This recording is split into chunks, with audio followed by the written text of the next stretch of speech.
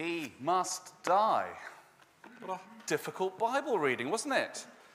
King Saul's very angry at his son, Jonathan, and the next verse, he even throws a spear at Jonathan. Can you remember why? Why is he throwing a spear at Jonathan?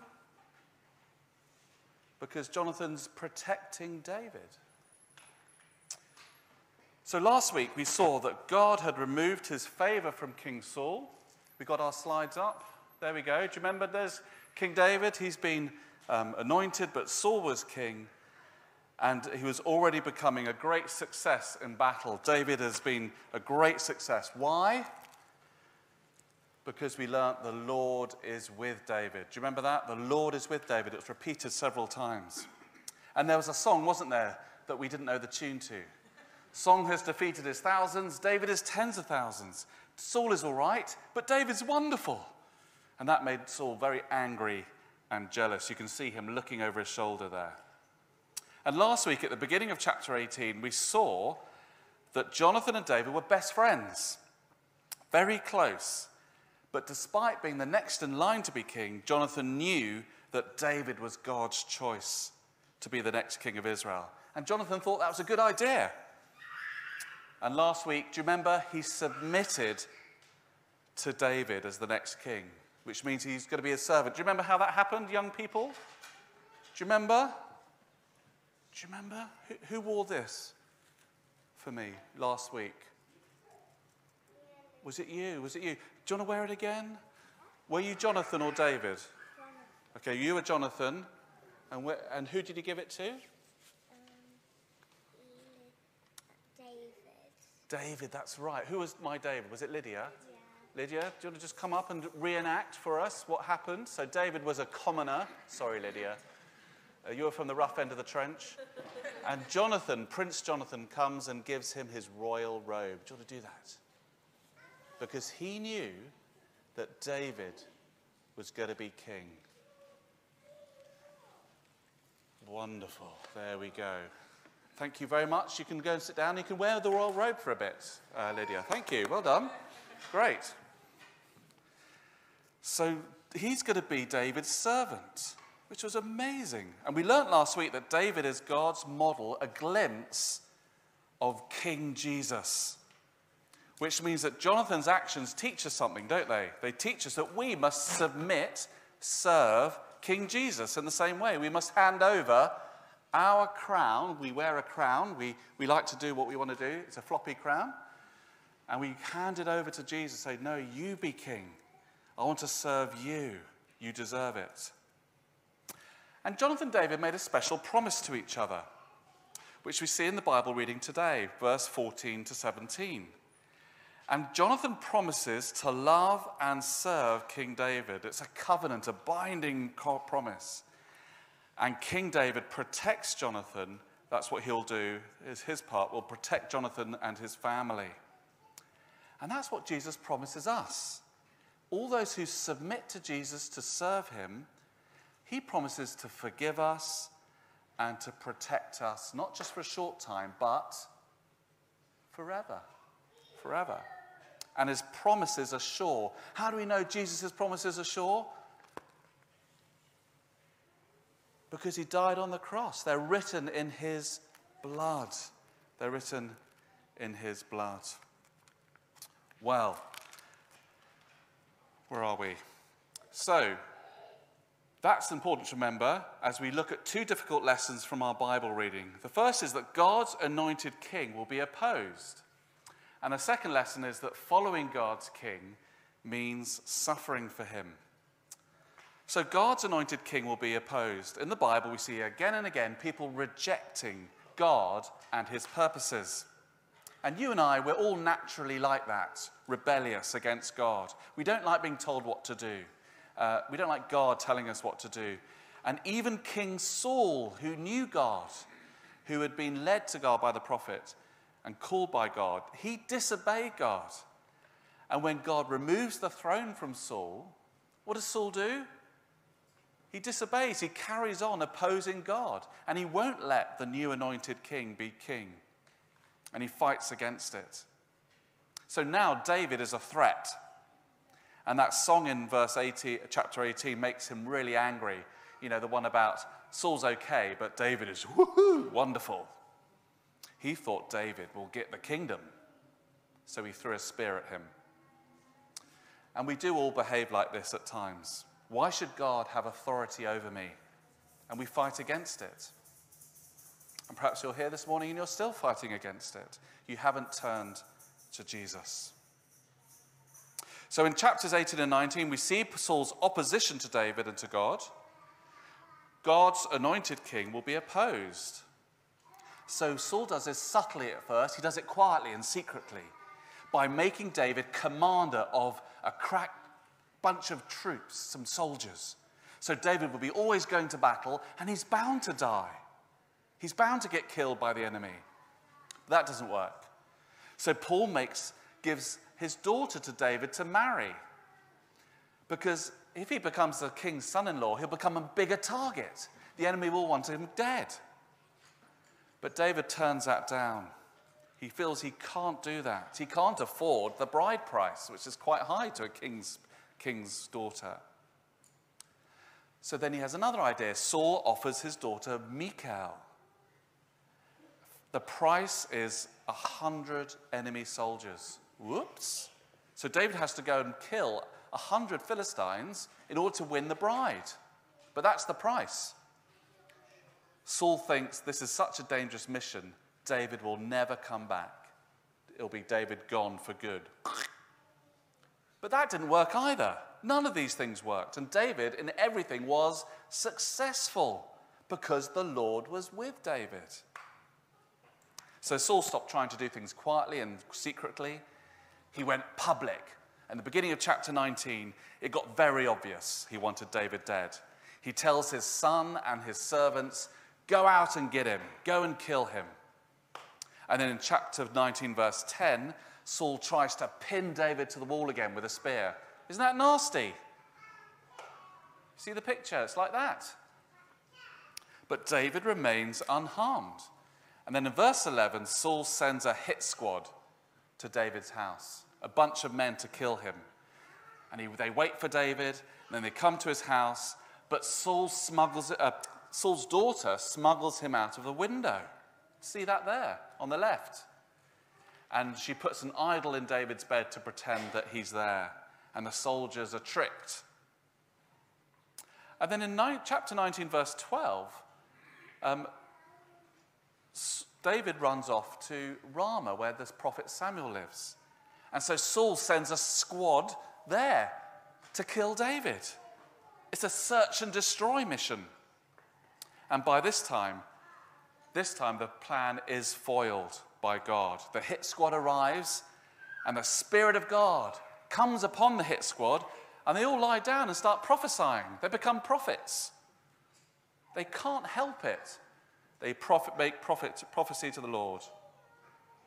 But when Saul is told this, he doesn't go, oh, this is God's plan. He says, let's try again. Let's send another hit squad. And another hit squad goes to Ramah, and they fall down and start prophesying. It's quite funny. Imagine your enemy running towards you, and then they start giggling and running around on the floor and going, hoo-hoo. That's what happened. And then so Saul, what did he do? He sends a third hit squad. And this time he goes with them. And Saul's marching towards Ramah, feeling really angry and mean. And then the Lord sends his Spirit on Saul. And Saul tears off his robe, he lies on the floor, and he starts doing prophecy. Isn't that funny? He takes off his clothes and he starts prophesying. He becomes helpless in the Spirit of the Lord all day. And by the way, do you remember? Jonathan willingly hands his robe, his royal robe, over to David. But here, Saul's robe is removed from him by God. Interesting. God's anointed king will be opposed. And when Jesus came, he was opposed, wasn't he? What happened to Jesus when he came? They didn't want him as king, did they, the religious leaders? They were angry. And they made secret plots against him that became public. And where did they put Jesus in the end? On the cross. It was very sad, wasn't it? They put him on the cross. They didn't want him to be king. And the people listened to Jesus' teaching, and then they walked away. They didn't want him to be their king. God's anointed king will be opposed, and we've all done it. Some of us do it quite quietly and subtly, but sometimes we do it publicly and obviously. Jesus, folks, is our rightful king. He died and rose again and is king today, and we must bow the knee. But like Saul, we can be those who don't want Jesus to have the rule, and we want to wear the crown. But wonderfully, if we belong to Jesus, we can come daily to him for forgiveness. And he forgives us because he loves us. Do you remember, he always promised to keep us and protect us. But perhaps there are people here who've not yet done that, come to Jesus. And that means you're still opposing him. There's no in-between. There's no grey area. You're either Jesus' friend or you're his enemy. Yeah, there's no in-between. So God's anointed king will be opposed. And secondly and lastly, following God's king means suffering for him. And we've already seen that following King Jesus can be hard. We don't like him being in charge of our lives. But also we learnt in our Bible reading that following King Jesus might mean suffering. This is a normal part of the Christian life. Jesus taught us that if we follow him, we will suffer. It does divide families, for example. And that's what happens in our chapters. In chapter 18, David marries Saul's daughter, Michal. But do you remember, she protects David and is disloyal to her dad. And Jonathan, he was so godly, he tried to stick with dad. He tried to be loyal to King Saul, even when he was being so unreasonable. So when David was sure that Saul was trying to kill him, they devised that plan. Do you remember? They devised the plan. David would hide in the woods. I need a David, perhaps. David would hide in the woods. I've got some woods here. It looks like a stone pulpit. Who would like to come and hide in the woods? Well, you helped me last time. Can I have someone who didn't help me? Zana didn't help me last time. Zana, do you want to come and hide in the woods? Well done. But we need to just see you a little bit. So peek out your head just while we're doing the story. Were you in my help? Did you help me last time, Ben? Ben, you're my servant. Right. Okay. Are you ready to be my servant? Sit on the chair. Sit. Stay. Brilliant. You can't move. Look after my bow and arrow. Right. So David would hide in a wood for 3 days. That's where you're going to hide. And when Jonathan discovers for sure whether it's safe for David to come back to the palace or not, he will come to the field and he will shoot 3 arrows near a pile of rocks that suspiciously looks like a communion table.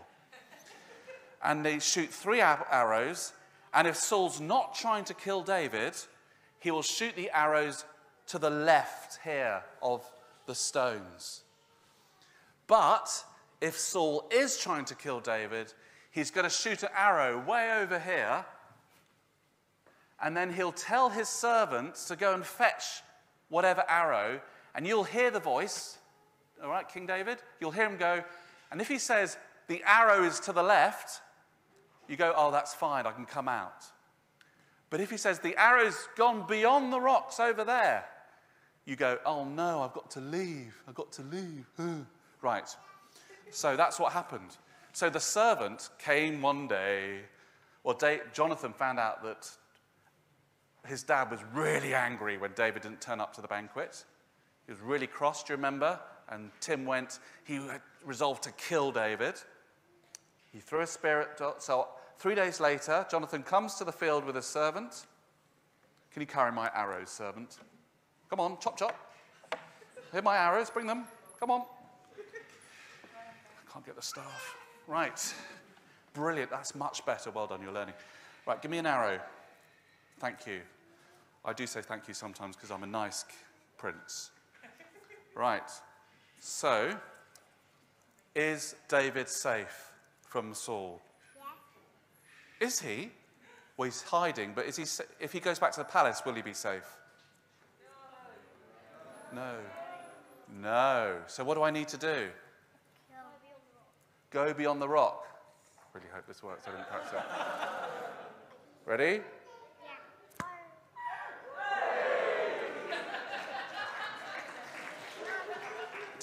Oh, shall I do it again, just in case? All right. And just to be sure, because Saul was really angry.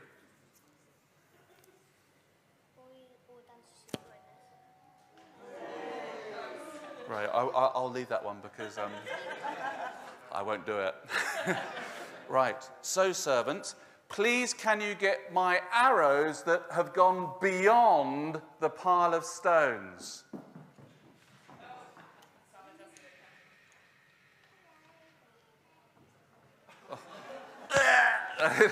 And the servant killed Jonathan. Thank you, servant. Now, can you take my bow and arrow back to the palace where Mum and Dad live? All right? So he sends the servant away, and then King David comes out. And you're very sad, Zana, because you've got to run away now and hide from King Saul for the rest of King Saul's life. And you're not going to see Jonathan very much, so you're going to cry. And Jonathan's going to cry. And they're going to embrace, but we'll do elbows because of COVID. And goodbye. Bye. Off you go. Bye. Back to the palace. No, but go off and hide. Don't go to the palace. Sorry. It's been a long week. So you're going to go and hide now for a long time. Okay. Now, where was I? So Jonathan helps David escape, just like his sister. Hello, servant. Go back. And stay back. Where was I? Jonathan defies his father, doesn't he? He goes against his dad. His sister goes against his dad, because of the anointed King David. And in verse 33, Saul tries to kill Jonathan. So members of Saul's own family have sided with the anointed king, and they're suffering for it. And that's what happens. If you stand near your captain in the battle, then you may get hit by the arrows. Following King Jesus means suffering for him. And it's the normal part of the Christian life. And if you've not suffered yet in some way because of Jesus, then perhaps you're not standing very close to him. But all of us, if we're Christians, there will come a time when we will suffer for King Jesus. So in Mark chapter 8, after talking about his own death, Jesus says this to his friends. Whoever wants to be my follower, my disciple, must deny themselves and take up their cross and follow me. For whoever wants to save their life will lose it.